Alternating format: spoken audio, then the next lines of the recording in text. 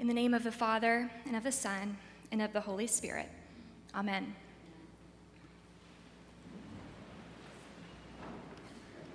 Good morning. Happy Father's Day. What an interesting day to be reading and thinking about demons before 9:30.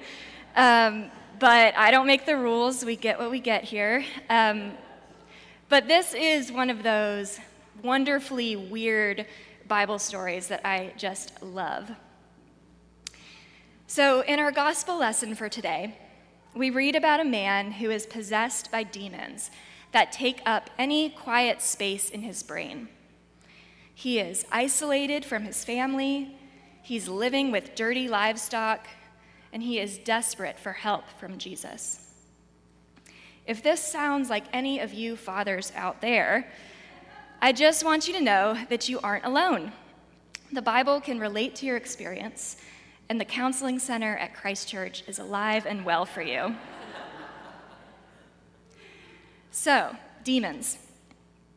The idea of demons has been secularized so that in our regular language, it may refer to those ideas and kind of thought patterns, things that haunt us in some way or another. We all have our demons, right? That sort of thing. Now, I don't want to only talk about mental health in relation to biblical demons. I believe in a resurrected Lord, so who am I to say that actual spiritual demonic powers don't also exist? But mental health does function as a helpful illustration for the experience of demons that we read about in the Bible. So whether we're talking about real spiritual forces of evil or an idea of those kind of psychological hauntings, one way or another, it is part of the human life to experience being controlled by something that we ourselves cannot control. In his book, When the Body Says No, Dr. Gabor Mate writes about how chronic stress and disease can actually be brought on by generational trauma. In illustrating this point, he points to the work of a journalist who expresses his own experience of the trauma of domestic violence. He writes, quote, "The generations are boxes within boxes. Inside my mother's violence, you find another box, which contains my grandfather's violence. And inside that box, I suspect but do not know, you would find another box with some such evil secret energy, stories within stories, receding in time." This evil secret energy is everywhere in our world. We know this. We see this in the headlines, and we read about it in history books. Today, we acknowledge Juneteenth, a holiday that's been celebrated by Black Americans for generations to commemorate the end of the evil practice of slavery. But that evil secret energy is not just out there or in the past. It's also in our own families and in our own hearts. We are all controlled by something within that we ourselves cannot control. Something that causes harm to ourselves and to those we love. I think it's particularly interesting that we're talking about demons and the things that plague us on Father's Day. Men in our culture are so often discouraged from sharing their quote-unquote demons. Instead, our culture tells men to be in control of everything at all times, in control of their feelings, expressions, anger, their families, their careers. I think maybe one of the reasons that everyone thought this guy in the Bible was so crazy was because he was a man who was so clearly not in control. But all people, no matter your gender, are controlled by something that you yourselves cannot control, something that causes suffering. Maybe it's a mental health issue. Maybe it's anger. Maybe an addiction. Maybe it's people-pleasing. It can be passed down the generations. We didn't choose it, and we can't control it. This suffering that we can't control, whether we're talking about spiritual demons that need exorcising or patterns of thought and action that you might unpack with a therapist, this suffering comes upon us like waves in an ocean. Imagine yourself swimming in the waves. A wave comes and you can't control when. It can pummel you down, or maybe you bob over the wave with a bit more ease. But one way or another, a wave of suffering or hardship comes upon you, and you find yourself very uncomfortably out of control. In the 11th century, a Danish king was said to have been tired of the flattery that he received from his subjects, who droned on and on about his greatness and vast control over the kingdom. So the story goes that he ordered his throne to be placed on the seashore. He sat on his throne with his boots in the sand, and he commanded the waves not to come and get him wet. But no matter how authoritatively he ordered the waves to stop, they kept coming up, lapping at his toes, and eventually covering his throne. Legend has it that he never wore his crown again, but from that point on, hung it on the statue of the crucified Christ instead, the one and only king with the authority to stop the waves of hardship.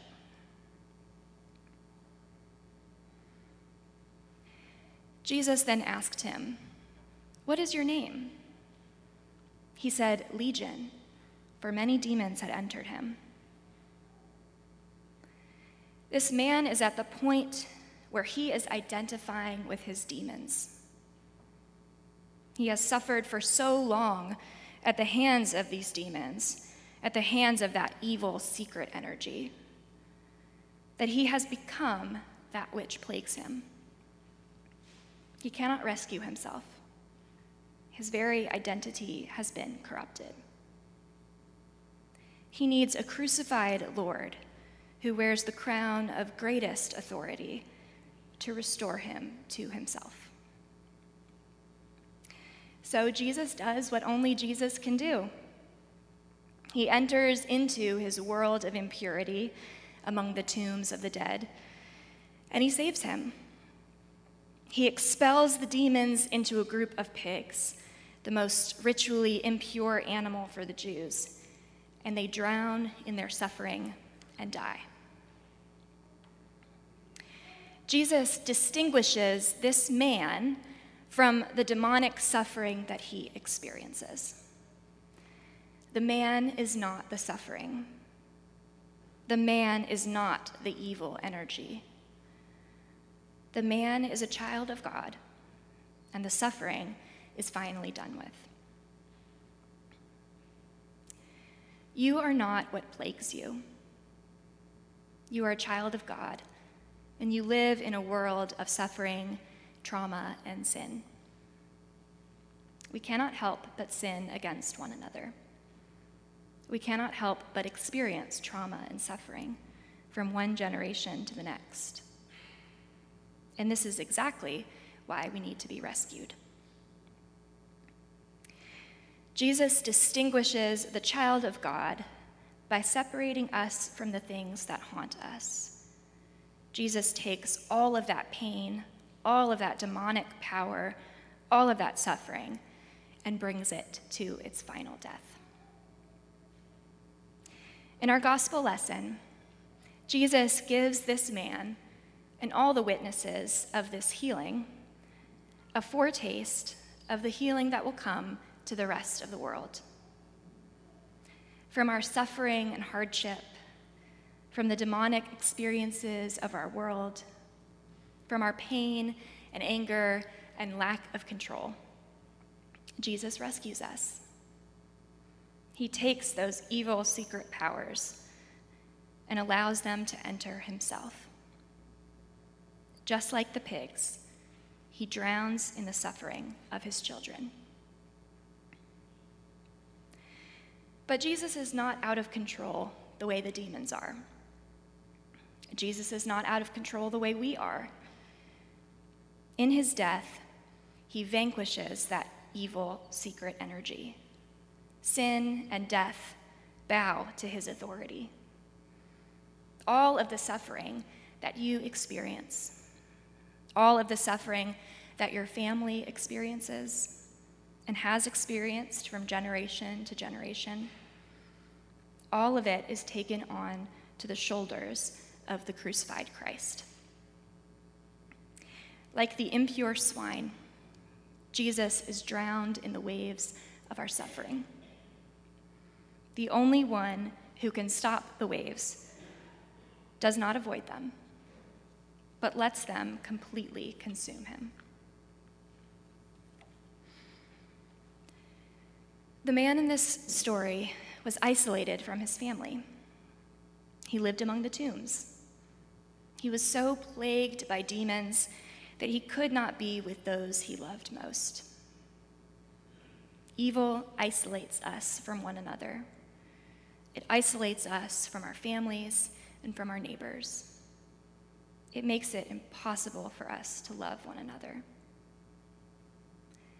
But when Jesus heals the man, he tells him, "Return to your home and declare how much God has done for you. Be free to go home, love those around you, and tell them about the one who is in control." We are out of control in the face of the demonic and the suffering of our lives. But God is not. When those waves come, we are not alone. We can lay our attempts of control at the foot of the cross because Jesus is in control.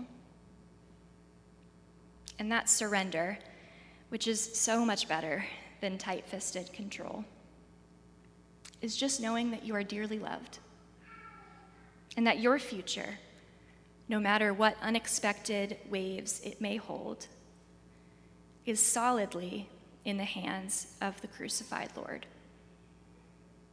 Because 3 days later, he comes out of the tomb, crown of thorns atop his head, victor of it all. Amen.